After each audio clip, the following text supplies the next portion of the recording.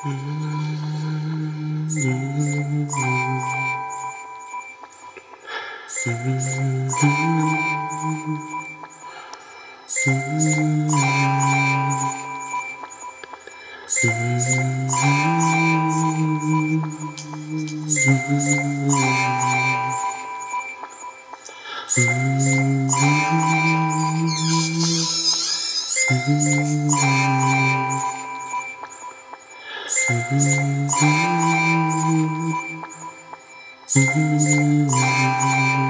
so sorry to hear about it. I just thought that things were magic and it would never happen.